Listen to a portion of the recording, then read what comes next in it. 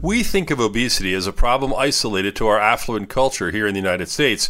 According to a study in the New England Journal of Medicine, obesity isn't just a United States problem, it's a global epidemic. Researchers provided information from an analysis of 68.5 million people in 195 countries for the Global Burden of Disease study. Since 1980, the prevalence of obesity has doubled in more than 70 countries and has continuously increased in most other countries.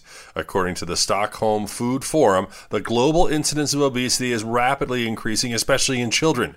This is an issue because obesity is estimated to account for 4 million deaths globally, a significant percentage due to cardiovascular-related complications. The major concern is that for young people, the obesity incidence will be associated with issues like heart disease and diabetes occurring earlier. With your health, I'm Dr. Brian McDonough on 1010 Wins.